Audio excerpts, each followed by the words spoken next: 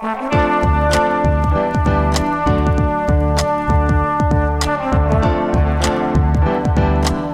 listening to the Co-Main Event Podcast. And now your hosts, Ben Folks and Chad Dundas. That's right. You're listening to another episode of the Co-Main Event Mixed Martial Arts Podcast. I'm Chad Dundas. That's Ben Folks. We're both longtime MMA journalists, and for nearly the last 9 years, we've been meeting here every single week to break down all the action in the wild, weird, and occasionally wonderful world of mixed martial arts. Ben, I guess you could say UFC 259 had a little something for everybody. And maybe some stuff nobody likes to see. But, we started off on kind of a tear, really, considering these prelim fights. Just stoppage after stoppage after stoppage. I started to get that special feeling deep down in my brain's heart. Like maybe we were on the verge of something incredible here. And then things bogged down a little bit toward the end. I'm not saying it was a bad event. I still think it was a very good event. But to you, maybe the question is, does this event to you seem like one of the more memorable ones that you've seen in a while? Not even attaching signifier like a good or bad, but is this one that you're going to be thinking about, on into the next few weeks and months here?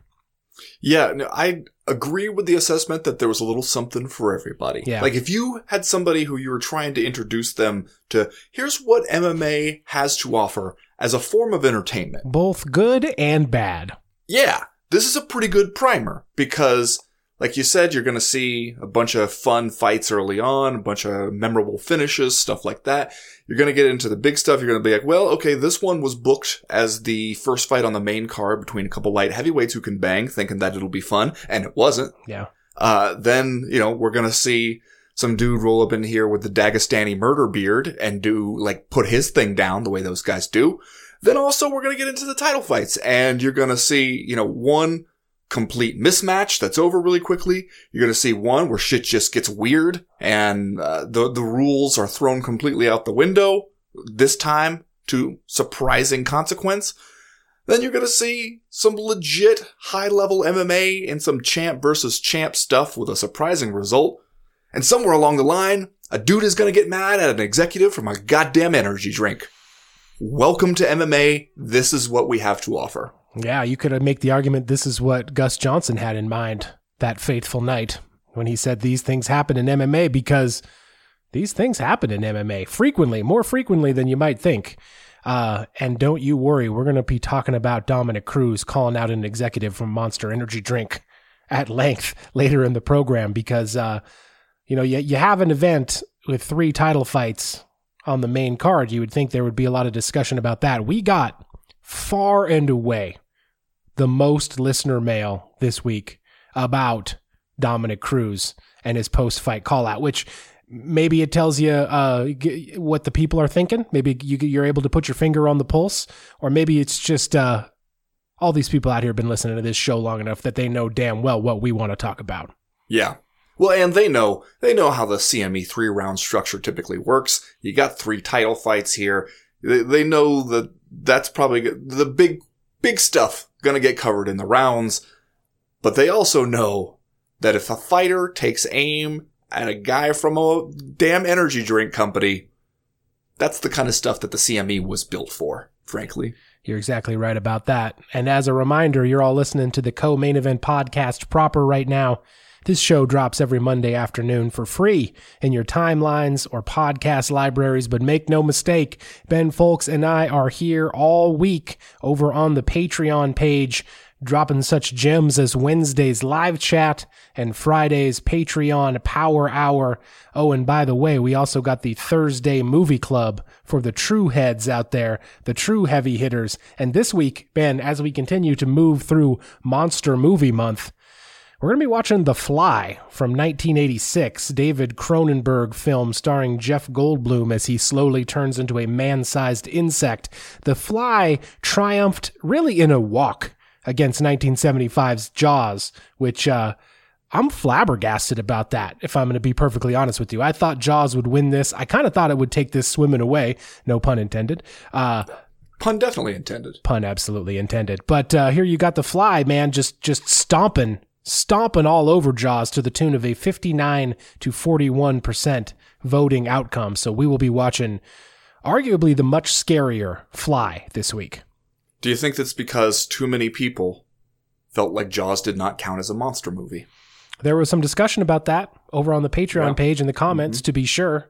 But as you and I said last week, when we watched The Thing, John Carpenter's The Thing, I'm of the opinion that a big-ass shark absolutely qualifies as a monster.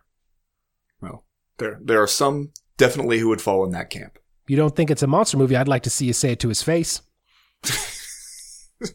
Wow, we're really just bringing all the goods from MMA Twitter right here to the CME podcast. You'd never say that to his face. Say it to the big shark's face. And remember, if you really want to support the team, I'd love it if you'd buy my newest novel, The Blaze, wherever books are sold. Publishers Weekly called it an exceptional thriller. I think you would like it. You can go out and grab The Blaze and read it wherever fine books are sold. If you do like it, be sure to leave me a review over at Amazon or Goodreads or wherever you like. Those reviews do help the book. So do me a favor, buy, read, rate, and review The Blaze wherever is best for you. We got music this week from CME listener and beloved patron Doug Ty, aka Spider Fighting. He describes his instrumental beat music as stuff that straddles the non-existent line between aging indie dork and backpack boom bap. And we think it's pretty cool. If you like what you hear from it on the show, check out more over at soundcloud.com/spiderfighting. 3 rounds, as usual, this week in the co-main event podcast. In round number 1, Israel Adesanya invited us all to get the fuck off the hype train in the wake of his first professional MMA loss in the main event of UFC 259. But what exactly did Izzy lose? And how much exactly did Yanni Blackjacks gain? And in round number 2, in case you forgot, Amanda Nunes still ain't nothing to fuck with. And in round number 3, hey man, we're all for cheating in an MMA fight, but Peter Yan, he maybe took his Dundasso a little bit too far. I don't know. All that plus are you fucking kidding me and just saying stuff, but first, like we always do about this time, let's do a little bit of listener mail. Listener mail. First piece of listener mail this week comes to us from James Hellwig. So, the Ultimate Warrior. Checking in from beyond the grave. He writes, "Hello, good brothers. Even as a man who has had his share of wild, nonsensical promos, I am baffled by Dominic Cruz's wild call-out of Hans Molenkamp. Is Dominic secretly working for Nas Energy, Bang, Rain, Red Bull, or better yet, Zions? And that's why he called out some obscure Monster Energy rep? Does he think somehow the stars and the moon will align and he'll get to fight with this guy? Also, how is it that Cruz's biggest feuds right now are with the no-nonsense Keith Peterson and monster douche Hans Molenkamp?" So, Ben, Dominic Cruz goes out there this week in the featured prelim and gets a split decision victory over Casey Kenny. Kind of a big deal, you would think, in the career of the former champion and 35-year-old Dominic Cruz. Gets his first win since June of 2016 when he beat Uriah Faber back at UFC 199. You'd think, let's keep the focus here on the very Dominic Cruz-style split decision victory over Casey Kenny, but no.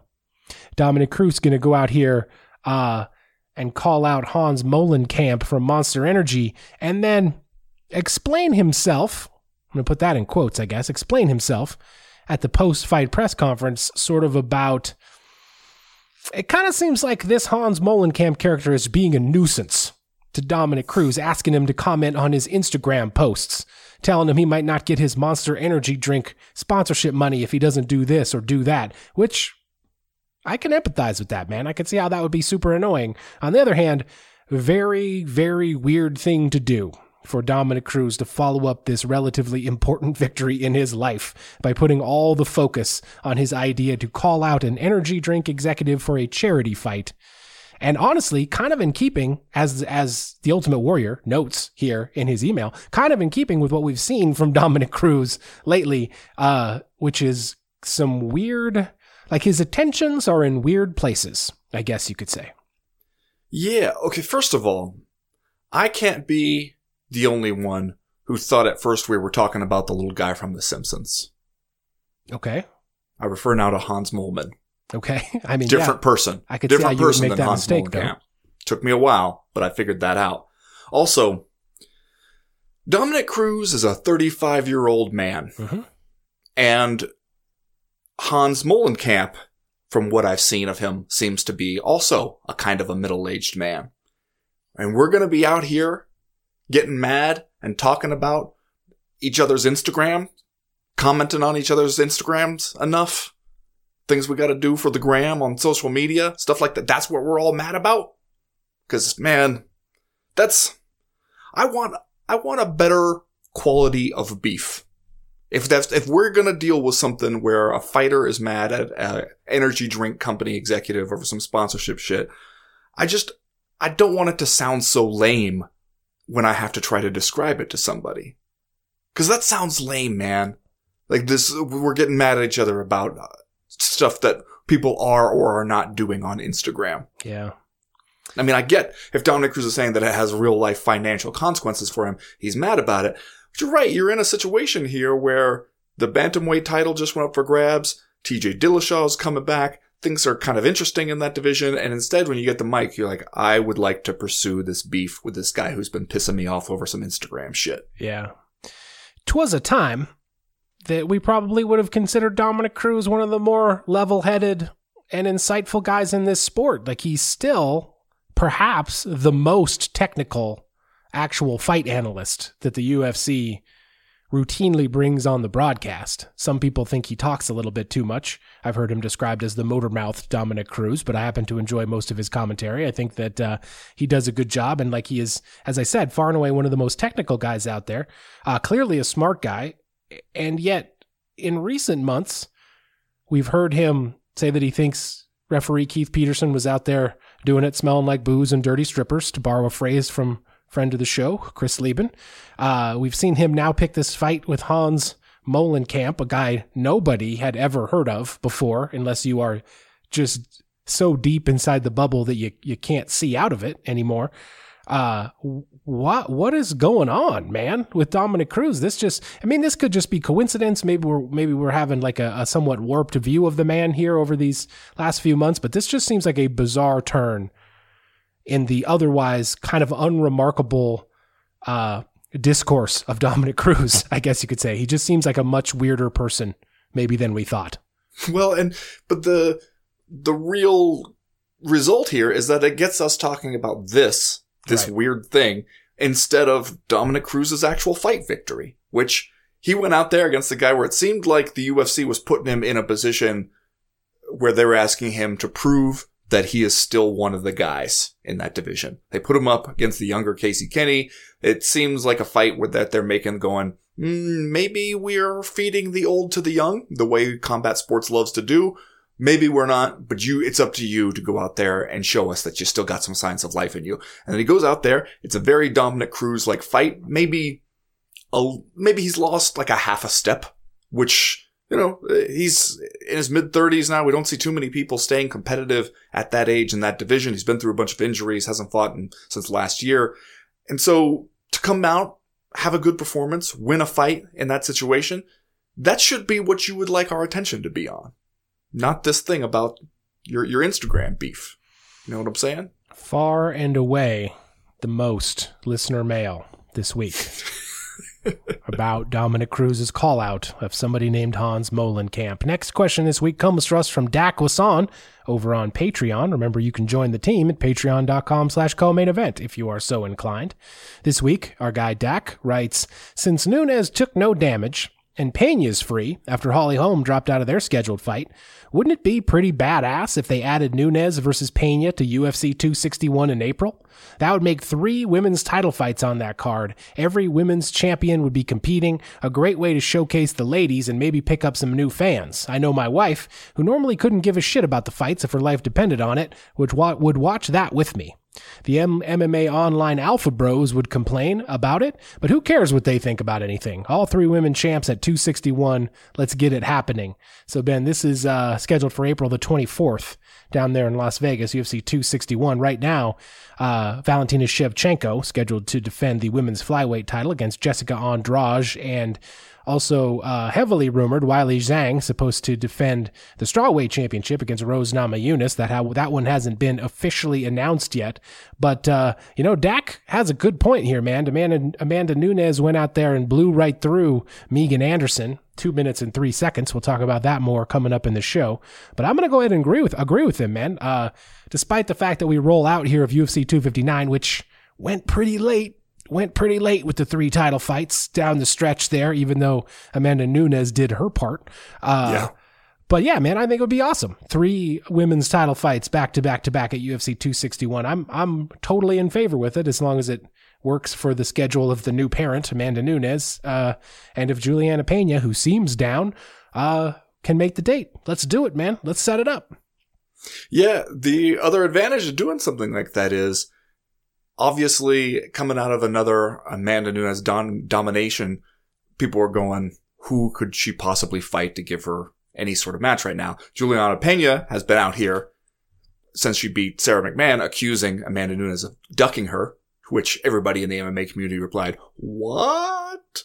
And then, okay, she needs an opponent. We want to go ahead, get that one scheduled, get that on the books. If you book it for the same one that Valentina Shevchenko was on defending her title, if she does successfully defend her title, people are going to again revisit that topic and go, look, I know Nunes is 2-0 against Valentina Shevchenko, but she's the only one to give her a close fight somewhat recently.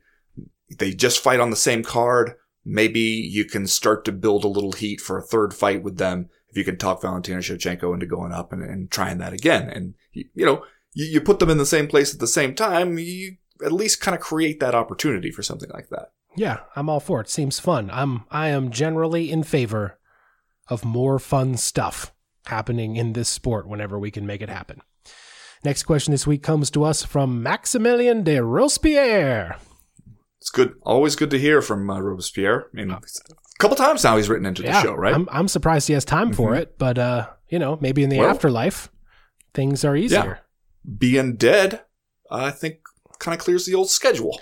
He writes, Joe Rogan is past his prime so bad. I feel that now that we have tasted the commentary of actual fighters with Cruz, Felder, the Count, and it looks like maybe he was going for Chiesa here in the email. He got guillotined, so let's give Robespierre a little bit of slack on the spelling, okay? Yeah, okay. It's glaring that Joe is outclassed with all the ohs and the screaming. He's not going to say, for instance, Zedong with a left hook, but he's going to go with a non sequitur like, Zedong clipped him, or, look at this. Please discuss. So we have gotten a lot of emails this year, especially as Joe Rogan disappeared for a while from the UFC commentary team and now is back, especially now that they are making their exclusive home pretty much at the Apex Arena in Las Vegas. And Joe is over there in Texas, so probably a pretty easy trip for him to get over to Vegas and do the commentary. He doesn't typically do the Fight Island events, but here we are. Joe had an absence, now he's back, and it seems like in that absence, perhaps people started to notice that at least in the opinions of some people, some of his commentary is starting to feel a little bit dated. Perhaps in the way that Mike Goldberg was starting to seem a little bit dated down the stretch toward the end of his UFC career. And I don't normally like to bash the commentary on this show because I feel like it's just really easy to do. Commentary is hard work. It's tough to do it. It's always for there. 8 hours too. It's a long damn time to sit there in front of a microphone and talk. It's easy to kind of nitpick and bash the commentator. Same with the referees. Mm-hmm. I felt like the commentary at UFC 259 especially was remarkably weird in a couple of instances, both in the men's bantamweight title fight and then later in the main event. So to say nothing even of Joe Rogan and whether or not you think that he's lost a step or the things that he focuses on.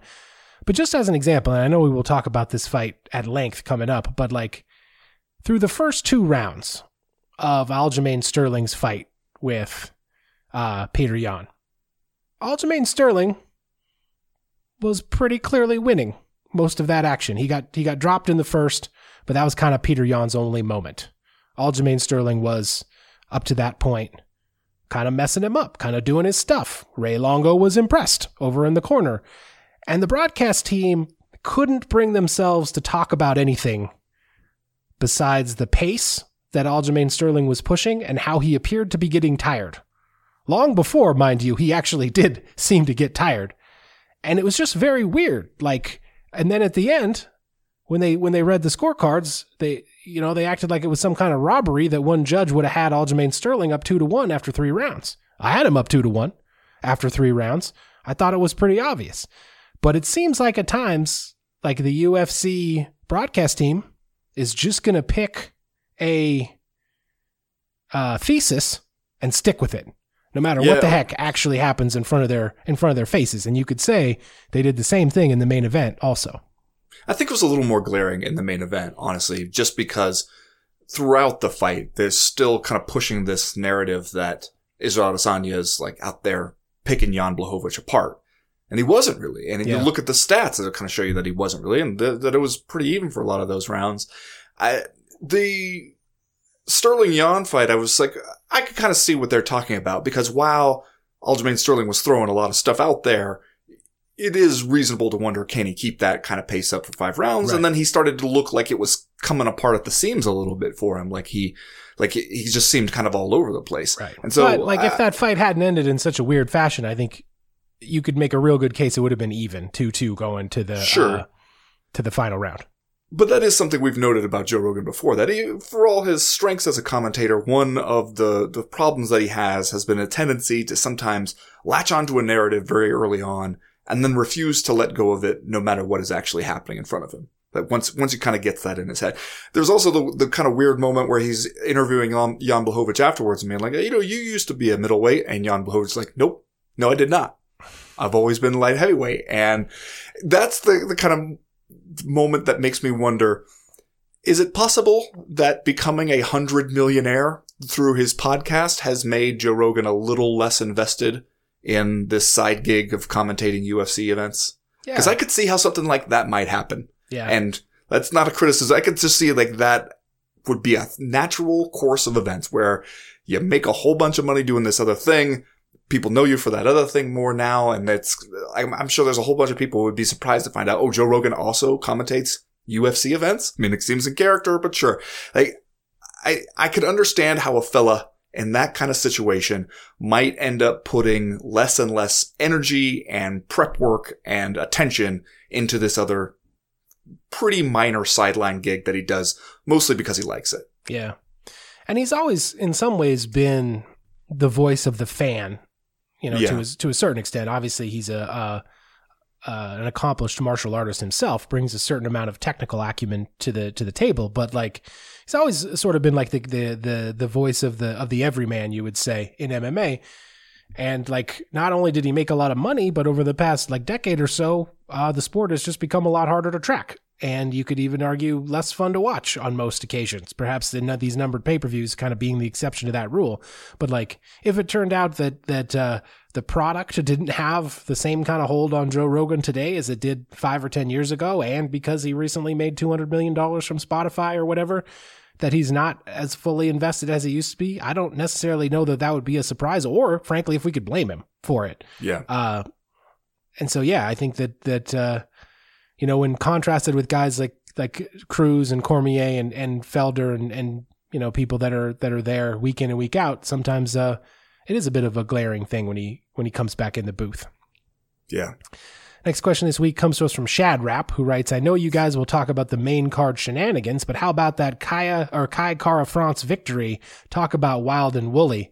Yeah, man. Kai Kara-France and Rogerio Bontorin squeezed a whole lot of living. They did. 4 minutes and 55 seconds here. Kara-France had the guy draped all over him for a while there, working on a guillotine choke, and then he follows up with the a rear naked choke. Rear naked choke. But he then stops him, drops him right on his face with a punching combination, and then Bedlam broke loose momentarily in the octagon, as like it looked like Kai Kara-France was kind of running around the octagon. Looked like he was going to like stand over him for sort of like a haha, see what happened sort of moment, but like looked like he was going to punch him again. Yeah, it did. Well, it was a weird stoppage because he kind of did the walk-off KO thing, where he drops the guy and immediately starts celebrating before Herb Dean gets in there to stop it. And from the angle that we initially saw it at, I wondered, did Kai Car-France successfully bait Herb Dean into that stoppage by doing the walk-off thing? Did he get Herb Dean to step in there? But it must be said that when you see different angles of Herb Dean stepping in there, and you see Bontorin kind of trying and failing to pass the what the fuck test, he's trying to sit up and maybe get to his feet and argue the stoppage, and he falls back over. And that's the test, man. That's the what the fuck test. That's why we have the test. He failed the test, showing that it was, in fact, a good stoppage. But then it is on that same angle where you see him kind of just like fall back and lay there on his back. And then you see Car-France running there with his hammer fist poised like he's going to drop it one more time. And Bontorin throws the mouthpiece at him later. I mean, bedlam is a good word for what we saw there. And Kai Car-France himself, yet another one of these super talented guys from the City Kickboxing team over there in New Zealand. He's 5-2 now in the UFC overall. Not going to win them all, it would seem, but like really shaping up as kind of a fun guy, honestly, in this division. He's had a couple of fun fights here right in a row, and the kind of guy that I think you want to take the time out to see, take the time to watch. He's establishing himself as this kind of talent that, like, when you see this flyweight fight on the card, you want to bookmark that one. You want to watch this guy fight. There is a problem, though. At least according to Wikipedia, Kai Car-France's nickname, you know what it is? I couldn't tell you right off the top of my head, no. Don't blink. That's the nickname. Okay. I don't know. I don't know about that one. What are your thoughts? I mean, maybe this is one of the things that we need to put the people to work on. Maybe I don't know if you know this, Ben, but the listenership of the Co-Main Event podcast has come up with some popular nicknames in the past. Maybe this is another opportunity to give Kai Car-France something we can all agree on. I mean, this idea is still in the nascent stages. I'm going to say that right off the bat. But having a hyphenated last name seems like it gives us some options. What about if we try to, if you pick a hyphenated nickname to go with the hyphenated last name? Wait, and don't blink. Is this prepared material? Are you running a bit here? Did you come up with this before we started, and now you want to get into your Kai Car-France material? It's pretty clearly not prepared material because it's pretty off the cuff, pretty rough draft as it is. All right, well, let me hear it. Lay it on me. I don't have specific ideas for what the hyphenated thing would be. I just feel like when your nickname is an instruction to people. And I will say here, maybe one notable exception is remember the name. Yeah. Which somehow works, even if maybe it shouldn't. But when your nickname is telling me what to do or what not to do, don't blink. Mm-hmm. I don't know, man. I don't feel like those nicknames have the highest chance of really, taking over as the identity, really being like branded stuff on t-shirts and things like that. You know what I mean? Okay. Yeah. I mean, I'm not gonna infringe on people's creativity. If someone wants to come up with a nickname for Kai Car-France, go for it. Hyphenated or not, I will accept all submissions at this point. So, and if you are going to come up with one of the nicknames that tells people what to do, I mean, I am going to blink. Like I don't have a lot of control over that, Kai. Yeah. I don't know what you want from me. If it's something where it's like, floss your teeth, like, okay. Thank you. I needed that reminder. I appreciate you for putting that in my head, but I must blink. Yeah. I don't have a choice. Kai, call your mother. There you go. France. Mm-hmm. Don't forget your anniversary, Kai Car-France. That's right. I mean, what if it was don't breathe? I mean, Kai, don't breathe, Car-France. At that point, I feel like that guy is maybe an agent of chaos. Could be. I don't know what to make of that. We're going to do this, the last question, and then we're going to move on here. But this one comes to us from Derry Dingleberry. Well, okay. He or she, I should say, writes, "Friends, after a UFC 259 card that was part amazing, part weird, and part just fucking long, can we keep our hype level strong for Leon Edwards against Bilal, remember the name, Muhammad?" So here's your guy, Ben. Next weekend. Kind of feel like we owe it to both those guys to stay frosty. What do you say? I agree completely, man, that UFC Fight Night 187 coming up this next Saturday, March 13th. It's going to be, I mean, you got the main event. We get to see Leon Edwards back in action after a long time and a lot of hard luck trying to get this guy the fight that he deserves. And at the same time, Bilal Muhammad in his first UFC main event, and a big time opportunity for him to really jump the line kind of as a welterweight contender. You also got Misha Cirkunov in action at light heavyweight. You got the Dark Lord Ben Rothwell taking on Felipe Lins. You got Dan Ige on this card, Angela Hill versus Ashley Yoder. Your boy Eric Anders down here on this card. So I don't know, man. This seems like a one that even outside of the main event has some stuff that's worth watching. Yeah, but that main event is, we do owe it to those guys to stay frosty for that one, because that's an interesting fight and got some interesting stakes there. The whole Leon Edwards, just goddamn odyssey he's been on trying to get a fight during this pandemic. You got to feel for the guy, but then also you got Bilal Muhammad stepping in there on somewhat short notice and pretty relatively soon after his own fight, where he beat Diego Lima. And so it's like, okay, this one seems like it actually is going to be a kind of important one to help figure out welterweight pecking order. Yeah. And plus, just like stylistically, I'm interested to see how that fight will go. So like, yeah, that is definitely worth getting back up for again, even if, maybe the hype meter is a little bit drained after UFC 259. Yeah. I mean, if we're going to make a big deal about Leon Edwards not getting any fights and kind of seemingly getting the short end of the stick over and over again, and then having these hard luck pairings with Khamzat Chimaev kind of keep getting pulled out from under him, we can't very well then not watch the fight. If we're gonna say all that stuff about Leon Edwards, we do in fact. We got to pay attention, man, when he's out there actually doing the damn thing. Did you see the like post-training photo that Leon Edwards posted recently? One of those things where he's shirtless, standing there in the gym with his fist up? I don't think so. I feel like I would remember that. Seems like Leon Edwards has rediscovered where they keep the weights. Okay. Well, he's been off for a while, so maybe he's gotten back into a good routine. Maybe one of those where you do all of the pushing muscles on one day, and then you do the pulling muscles. I bet the thing with the big ropes, I bet he does that. I think he does shakes the ropes. Yep.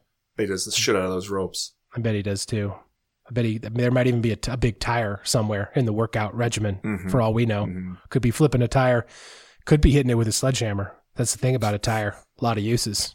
A lot of different uses. At least as many as 2 uses I can think of. Yeah. And then when it comes plowing time, and you need a spare tire, you got one at the gym. Go get it if you need the spare tire. You would like it to be in good condition. You show up and you realize that Leon Edwards has just beat the shit out of it with a sledgehammer. That's right. Yeah, you might want to check it, make sure it's sound before you go ahead and put it on the tractor. Anyway, that's going to do it for listener mail this week. Remember, if you have a question, comment, or concern that you want to air to the podcast in future weeks, you can do that by going over to the website comainevent.com, clicking the link in the top right-hand corner of the screen that says email the podcast. That'll get you in touch with us. As for right now, though, we are going to go ahead and get started with round number 1.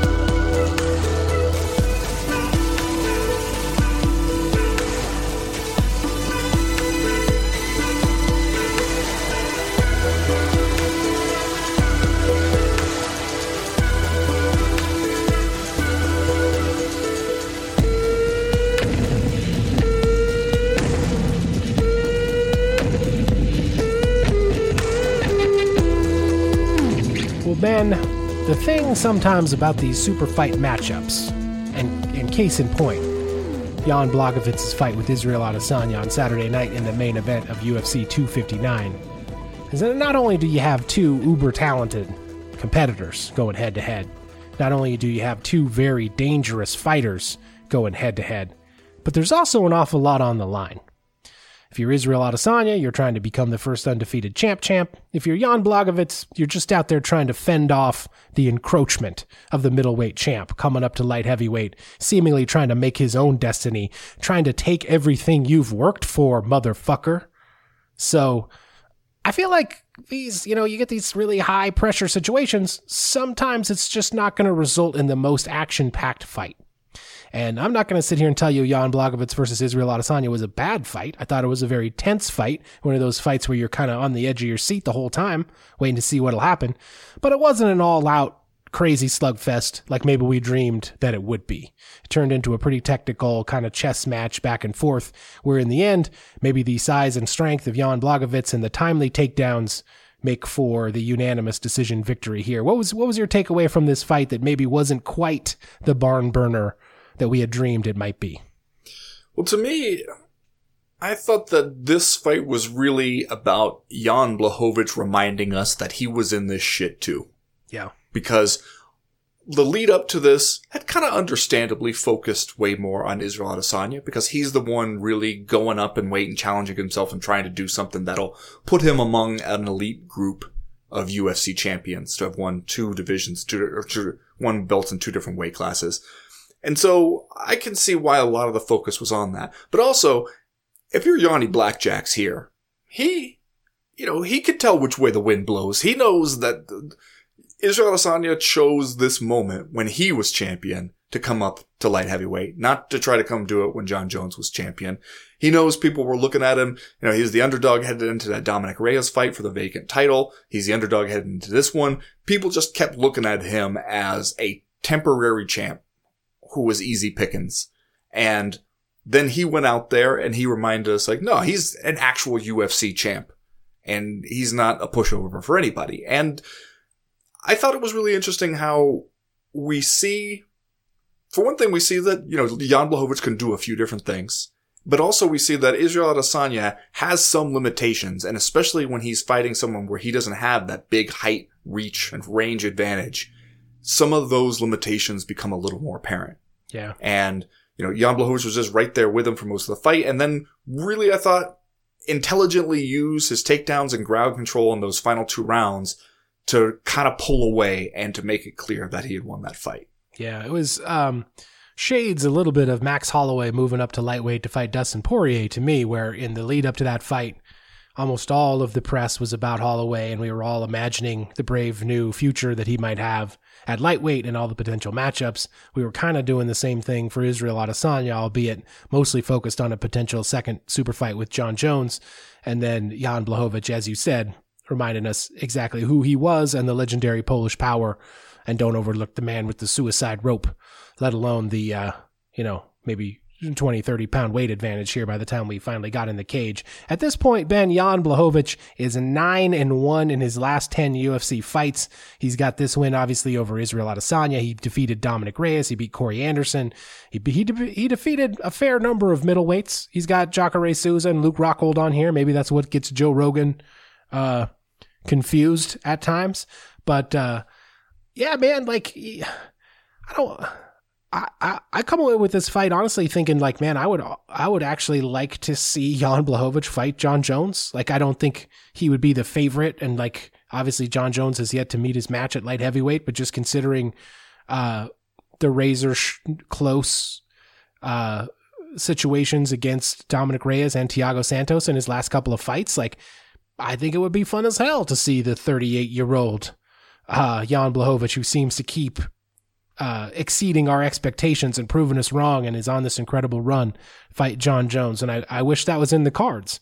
But at this point, it doesn't necessarily seem like that's going to happen. How do you look at Jan Blachowicz now as this 205-pound champion who, in your own words, you said was viewed as kind of perhaps easy pickings, a transitional champion, just a temporary guy there. And at this point, he just keeps going out there and proving that he's maybe better than we give him credit for time in and time out. Yeah, and I mean, I can see why it's hard for people to come around to the idea that he might actually be a good champion who's going to be there for a little while, because we got used to John Jones as the guy in that division for so long, and a level of dominance that is so hard to achieve in the UFC over years and years and years. And so then when he leaves as this guy who can seemingly do it all and is super creative and just seems like kind of a next generation athlete for this sport, and then Jan Blachowicz comes in And he doesn't really wow you with any one thing necessarily. He can hit you, he can knock you out if he catches you right, but then so can most guys at light heavyweight. He can grapple a little bit, he can submit people, he can take you down, stuff like that, but he's not like one of the greatest wrestlers or greatest grapplers we've ever seen in the division by far. And so people look at him and they just think like unimpressive. And yet, you see him put together a whole performance like this against Israel Adesanya and do it pretty smartly too. Like that's some pretty good fight IQ in there. And I can understand why, like I heard that comment that Dana White made where he said that when he went to put the belt on Jan turned around and looked at him and said, "You don't believe in me." Yeah. And Dana White was like, "What the fuck, man?" Like I didn't say anything. But you can absolutely see where Jan might get that impression about everybody, basically. Yeah. About the whole MMA world. Speak your truth, Jan Blachowicz. I'm digging it. Yeah. Man. Yeah. But you know what? And I think he earned a lot of respect coming out of this weekend, and people will be looking at him a little differently. And also to win that fight and to turn right around and be like, Glover Teixeira deserves the next title shot. Like I want to defend it against Glover because he has earned that. And not trying to talk his way into some big money fight, not try to like just shout at somebody who he knows isn't going to fight him, try to look for the next like easiest payday, but instead to be like, Glover is the legit number one contender. Bring him here. I'll fight. That fight's not going to exactly be a record setter in terms of pay-per-view buys or anything whenever it happens. Right. But I appreciate the guy being like, hey, that guy, he got next. Yeah. And I will fight him. It's a little bit of breath of fresh air from Jan Blachowicz to do that instead of, being a guy who wins the title and then understandably, as we've seen a lot of people do, like try to take the financial horse by the reins there and get himself into a big money spot. By contrast, if you were the UFC, man, you were this close to having a super fight sandwich with John Jones as the meat, because you could have had him up there against the Stipe Francis Ngannou winner at heavyweight. You could have had him at light heavyweight against Israel Adesanya. And by comparison, Yanni Blachowicz versus Glover Teixeira, which is going to be a dope fight for the hardcores, is not the same kind of promotional entity as you might have had otherwise. But let's turn our attention here for the moment to Israel Adesanya, who seemed to take this loss, as well as could be expected. Like we always give Conor McGregor these props for the class that he exudes, at least on fight night after the losses. You kind of got to do the same thing for Israel Adesanya, who seemed to handle this pretty well. And at the end of his time at the press conference, invited anyone who was doubting him to get off the hype train, because he's going to keep moving forward. And in his own words, we're going to have a lot of fun. How much, if any, do you think Adesanya loses in your eyes here with this? Didn't look outclassed, didn't look like he didn't belong there. Just once again, we are reminded that there are perhaps weight classes for a reason, and maybe he's a natural 185-pound fighter, and he should stay down there where he has the physical advantage over most of his opponents. Yeah, I mean, hey, obviously, it would have been better to have won. As we are the kind of insightful analysis we're known for on this podcast, we like to say it's better to win than to lose. Yeah. In many cases. Yeah. In almost all cases.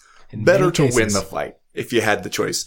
However, if you got to lose the fight, he handled it well. He went up there. He challenged himself. Like he said, he dared to be great. He fell short.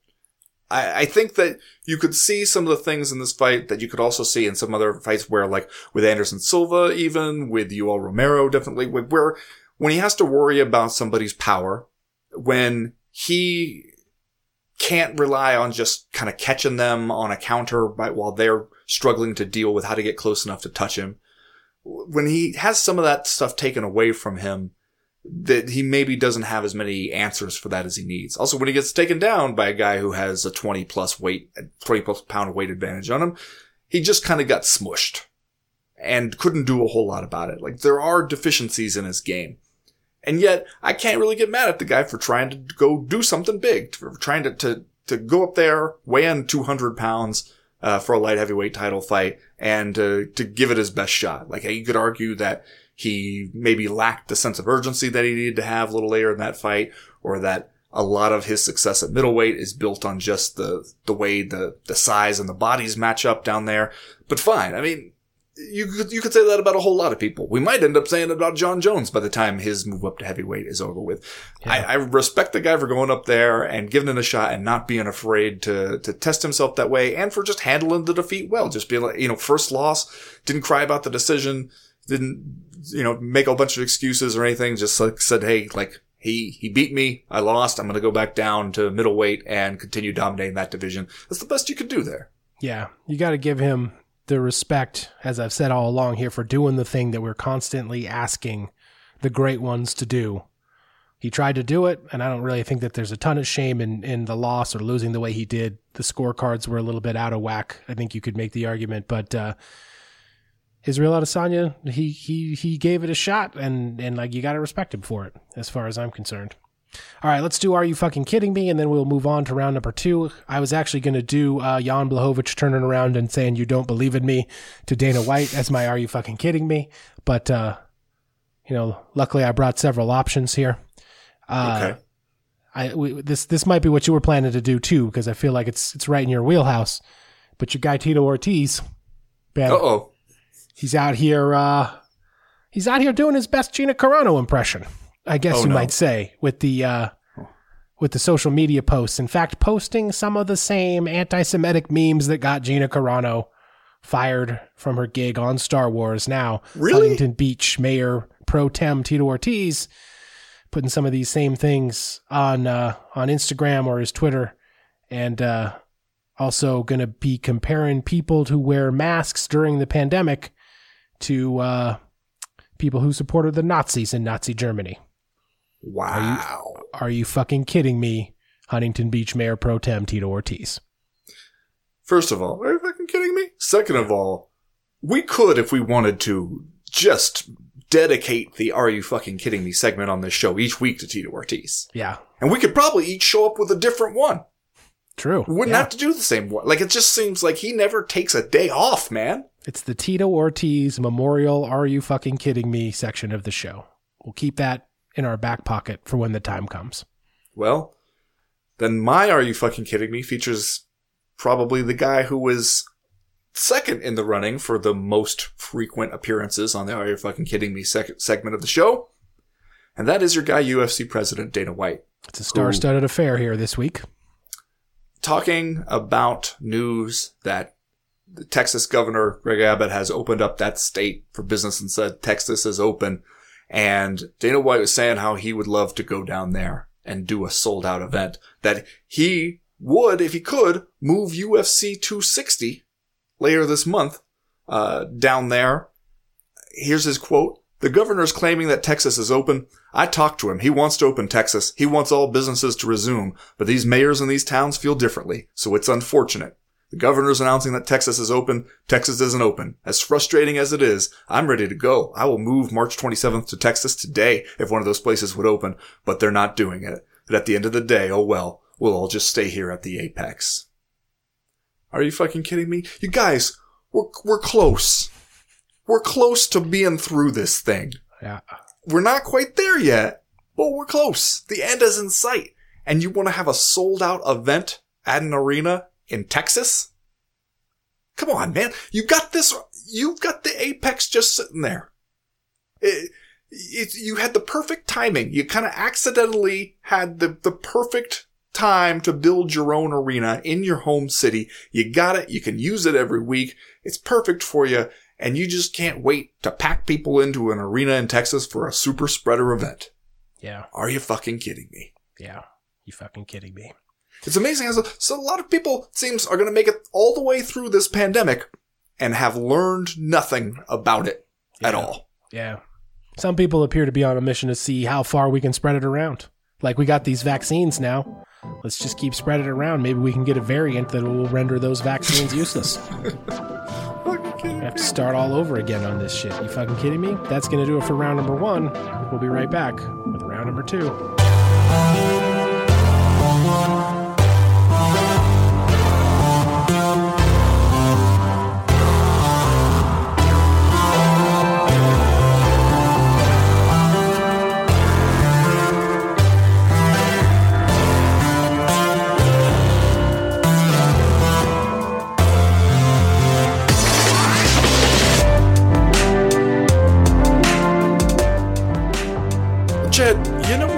gets me about Peter Yan's illegal knee straight to the dome of Aljamain Sterling in round 4 of their men's bantamweight title fight.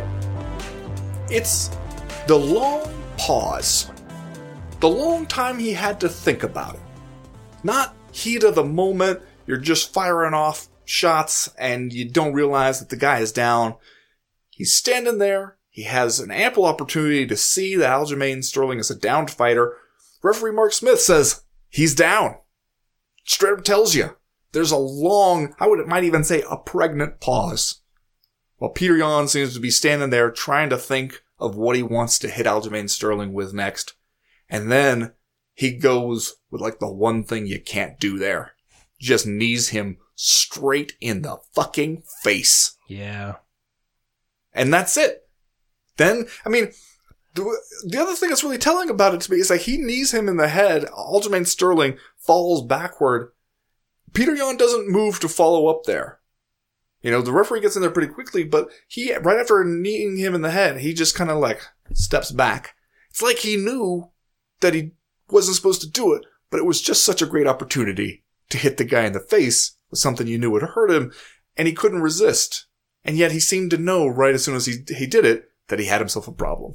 Yeah. Well, I mean, credit referee Mark Smith for at least holler and stop in an authoritative and gruff manner, which I think is what caused Peter Yan to back off a little bit there. And also, let's not get too far into this before we give our propers to intrepid investigative reporter Habib Nurmagomedov, new UFC sideline reporter, who's going to be bringing us all the scoops from around the octagon, letting us know that that Peter Yan asked his corner if he could kick him, and the corner said yes, and so he did.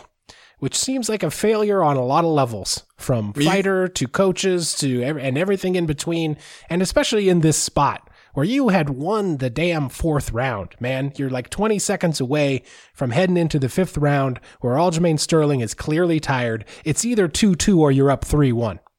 There's no real other score that makes any sense if you're Peter Yan, and you do this. I can't even explain it, man, because I don't think that he did it in a malicious way, knowing consciously that he was breaking the rules, because it doesn't make any sense for him to do that. But he did it, and so he's no longer, at least for the time being, the UFC bantamweight champion. Well, you could hear when they released the corner audio and video, you could hear at least one of his cornermen saying, "Just punch." Like telling him he's down. Like, and the thing, like, that's what gets me, is because he's just had so much time to sit there and realize that he's down and to think of something else to do. And I'll say right off, I also hate the downed fighter rule. All the stuff. I mean, we've tried to make it a little bit better by changing the unified rules. Even, of course, not everybody accepts the changes to the unified rules, so that just makes it even more confusing about what constitutes a downed fighter in what places. And if I had my way, we'd just get rid of that rule. You would be able to knee the head of a downed fighter, or even kick the head of a downed fighter. Like, I think that it makes for like a better all-around fight. I think that it changes a lot of the grappling elements where people have to have something else to think about when they try to shoot in on a double leg and get stuffed. And I don't think that it's significantly more dangerous than any of the other crazy stuff we're doing to each other within the rules inside these cages. So if I had my way, we would change that rule. Sure. But if we all know what the rule is now, and we both agree to those rules, Aljamain Sterling, like, in that situation, if you're Aljamain Sterling, if you know you can be kneed to the head there, you don't stay there probably. Right. Like, he definitely was not getting up because he knew Peter Yan is standing there waiting to knee you as soon as you are up off the canvas again and as soon as it's legal for him to do so.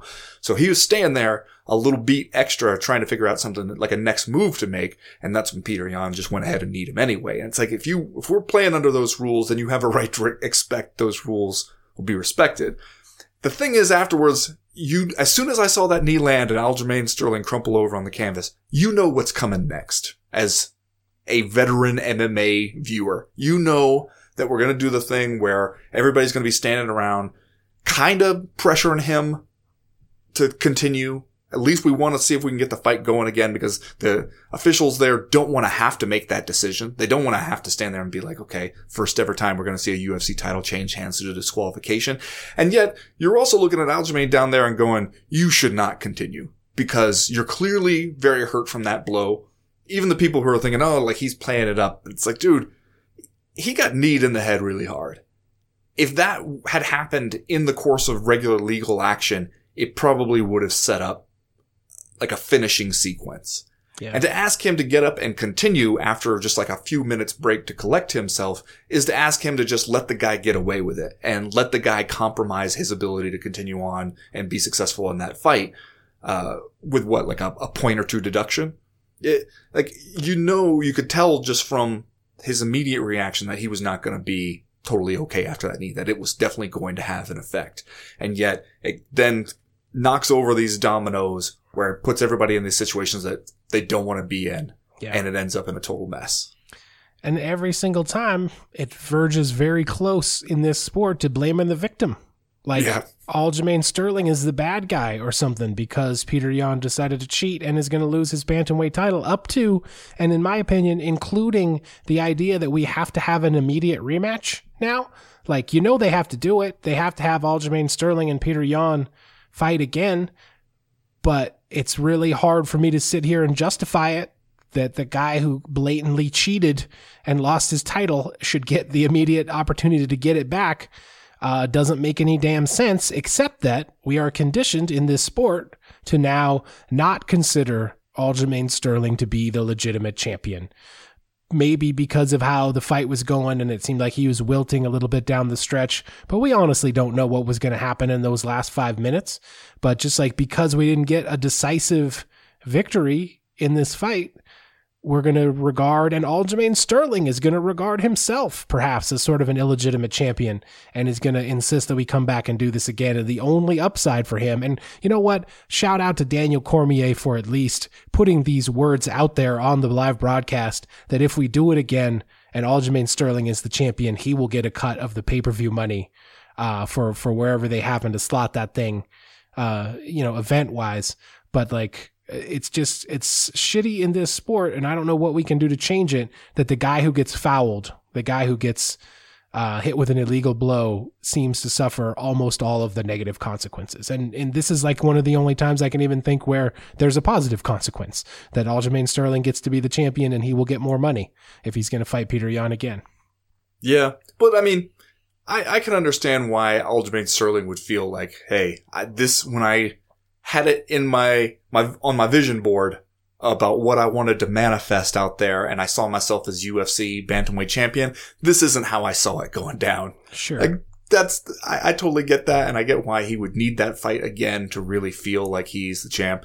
And honestly, there were some troubling signs for him a little later on as this fight went. I don't know if some of it was like the pressure of the big title fight, but he seemed just a little more frantic, especially in the third, fourth round than he usually is. Like he seemed like he's kind of off balance, like he's just kind of all over the place.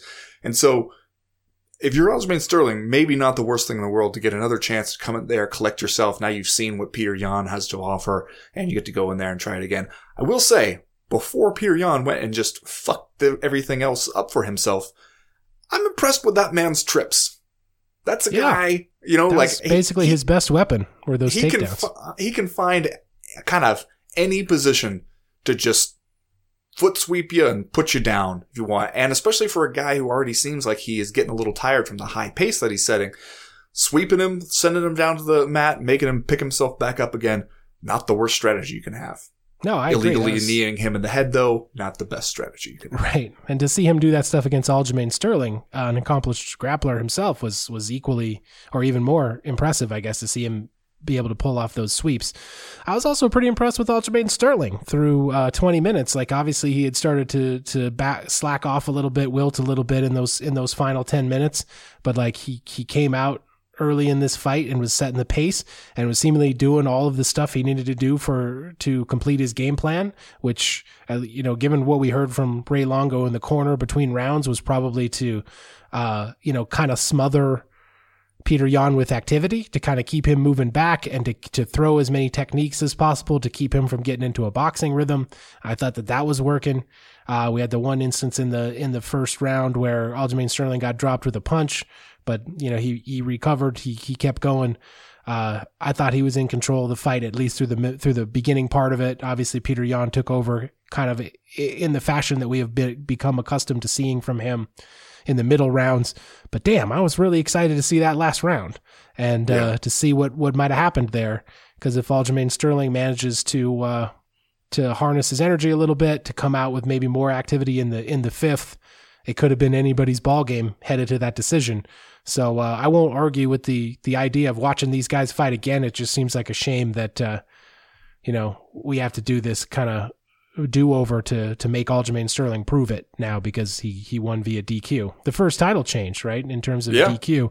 And people are out here saying they don't think the title should change hands on a disqualification, which is, it sounds cool when you say it until you think about it for like 10 minutes, and then you're like, oh, wait a second. Yeah.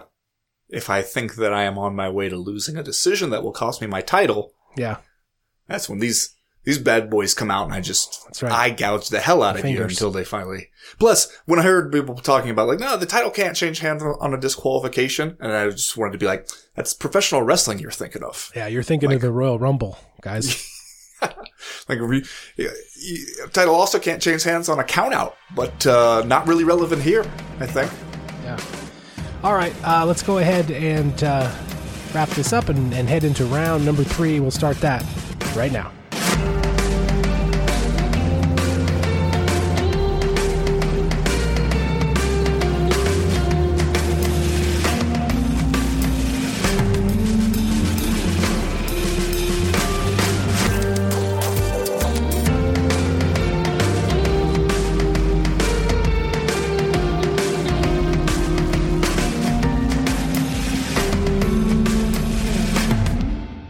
Ben, is Amanda Nunes the best fighter in the world, regardless of weight and regardless of various men's and women's divisions?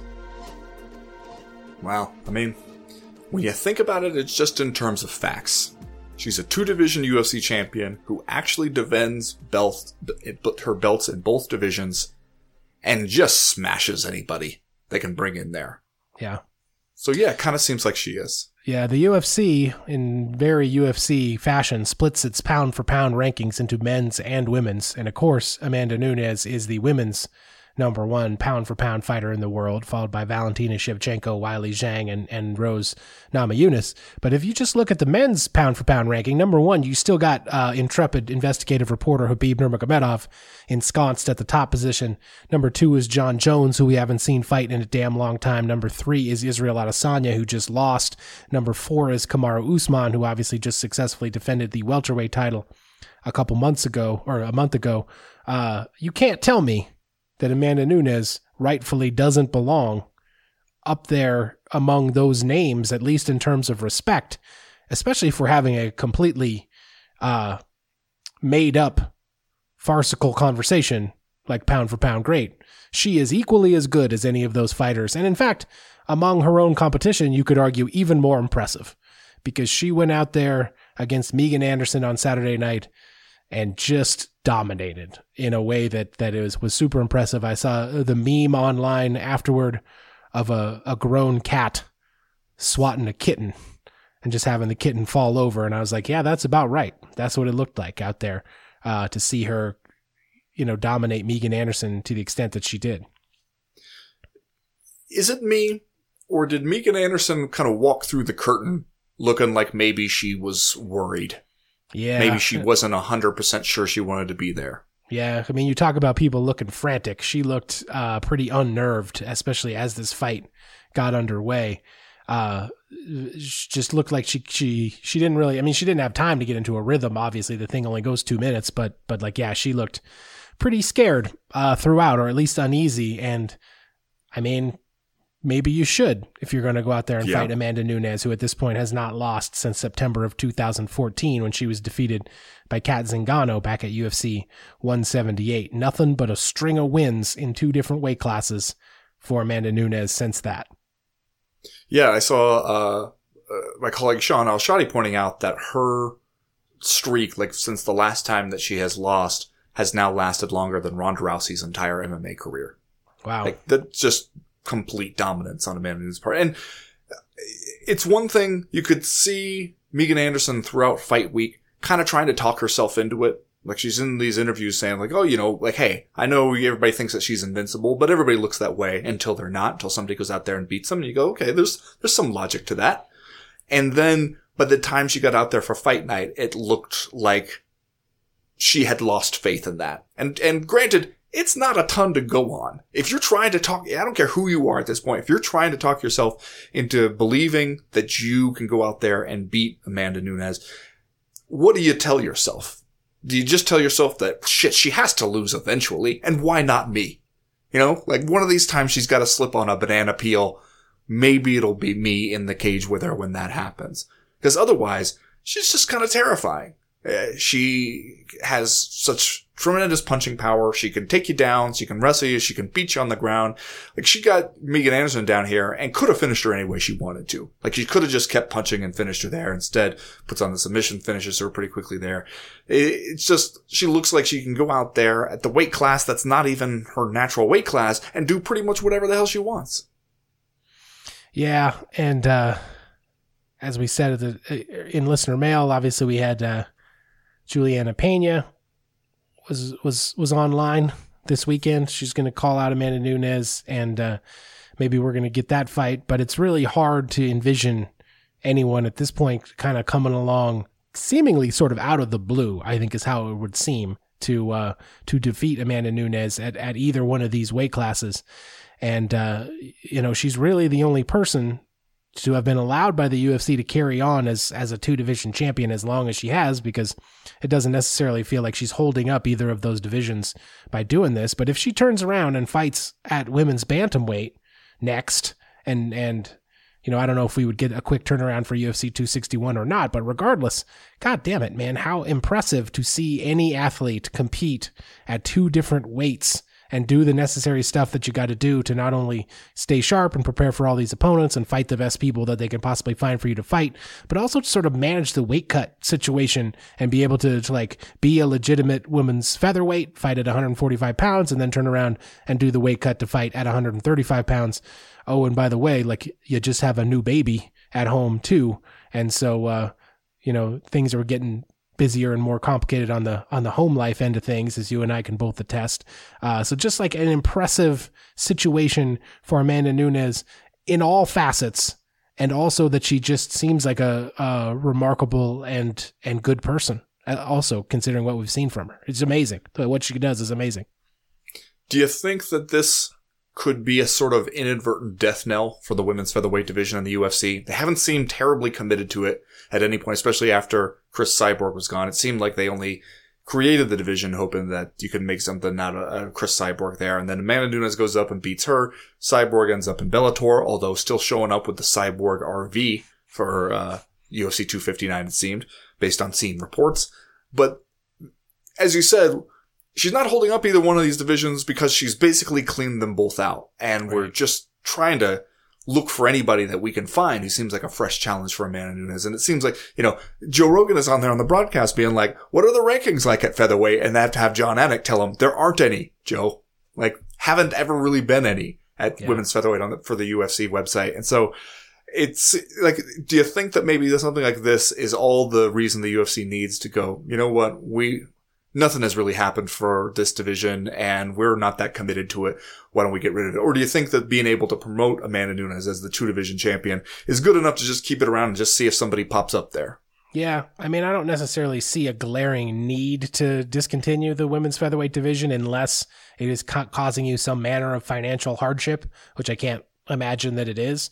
You might as well just have her hold on to those 2 belts and kind of do a sort of catch-as-catch-can thing in terms of finding matchups for her at 145 pounds, and mostly have her defend the bantamweight championship.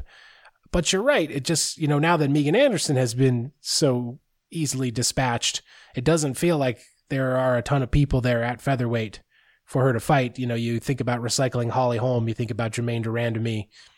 It's like there's not a lot happening there. But at the same time, if it costs you nothing to just have that division and have her hang on to that belt, I don't necessarily see an urgency to get rid of it. Yeah. Yeah. All right. Let's go ahead and do Just Saying stuff, and then we will get out of here for this week. Ben, what is your Just Saying stuff? Well, Chad, I don't know if you caught this moment on the broadcast where Tim Elliott is having a conversation with his opponent there. Him and Jordan Espinosa are down there on the mat. He's grinding his elbow into the guy's face. And then Tim Elliott starts to tell Jordan Espinosa about how he received messages online from, I don't know if it was from the woman herself, but from somebody telling him that Jordan Espinosa had been accused of assaulting a woman he knew in 2018. And Tim Elliott said afterwards he didn't mean for that part to make the broadcast, that he didn't mean for people to hear, that he just wanted Jordan Espinosa to hear, and that it was a thing he was upset about, and that made him take the fight a little personally because he wanted to go in there and beat him up. I guess I'm just saying, imagine if you did something bad in your life, and you're in there, and Tim Elliott is beating you up, and you're already kind of feeling like this is a nightmare scenario. You're getting beat up here on TV by a pretty experienced and accomplished MMA fighter. And then, as he is grinding the point of his elbow into your face, he kind of looks you in the eyes and says, "Oh, by the way, I know what you did." I'm just saying, that is a literal horror movie right there. That's a nightmare. Yeah, I suppose it's hard to feel bad for Jordan Espinosa if the reports are indeed true. Yep. Mm-hmm. But you're right. That is kind of a nightmare scenario, I suppose. Just saying. Just saying. This week, Ben, I'm just saying, our guy John Jones went on an emotional journey on Saturday night. Okay. He's tracking, as we all were, the UFC 259 main event. He starts out maybe early on when things might have been looking a little bit better for Israel Adesanya with a tweet, 11:10 p.m. Can't wait to make this bitch eat his words. What? Who? Is he playing video games or something? What's he doing? 6 minutes later, at 11:16, he tweets, "Yeah, never mind. That's not even worth my time." 2 minutes later, at 11:18, he tweets, "If you ever wrote me talking shit about Izzy beating me, slap yourself." And he's got a couple of memes. 1:04 a.m., he's still there. He's still tweeting. He says, "The greatest striking MMA has ever seen, ? This shit needs to stop already. People so quick to jump on a hype train." And then he says, finally, 1:07 a.m., "Excuse me for enjoying this a little too much. These cartoon fans been talking crazy." And he includes a photograph here of Jan Blachowicz punching Israel Adesanya right in the face. So I guess this week I'm just saying, kind of seems like John Jones needs something on his plate. He might need something to focus on. Maybe he needs something on the books. You're saying? Yeah, we need to get something on the books for John Jones because he's up at 1 o'clock in the morning, couple of hours after things wrapped up between Israel Adesanya and Jan Blachowicz, still tweeting. Feel like he needs, he's just got too much time on his hands right now. Maybe we need to we need to figure out who he's fighting, and we need to get him back to business here because it's just too much tweeting. It is interesting for him to be like, all this crazy stuff needs to stop. And everybody else is like, we're in bed. We're asleep. We're not doing anything. It's 1 o'clock in the damn morning. Yeah. Log off, man. Yeah. Just saying. In any case, that's going to do it for this week's Co-Main Event podcast. Thanks for listening. Remember, over at patreon.com/co-main event, we'll be there all week. Wednesday live chat, Thursday movie club, Friday power hour. Come on over and join the team if you feel up for it. We have a lot of fun over there. As to right now, though, we are done. We are through. We are out. The other thing I was going to just say is, did you notice when Trevin Jones got out there to fight and he was flying the flag of Guam behind him on the cage? Have you taken a good look at Guam's flag? Because it is awesome. I did a story for The Athletic about fighters from Guam. Okay. But I don't. Let me check out the flag again here real quick. the flag. Oh, yeah, It's got It like is a awesome. blue flag with a red border, and then in the center it's just like palm tree, sailboat, water, and little river, and it's just tranquil as shit, man. Yeah. I don't know if I've ever seen a flag that just makes me feel as instantly calm as this one. It's like the opposite of the Montana state flag that has the little seal in the center that's all about mining and industry. Just the Guam flag just says, hey, relax. Yeah, man. It can't be as important as all that. Take her easy is what the Guam flag wants to That's right. communicate to you. Thanks, Guam flag. Thank you.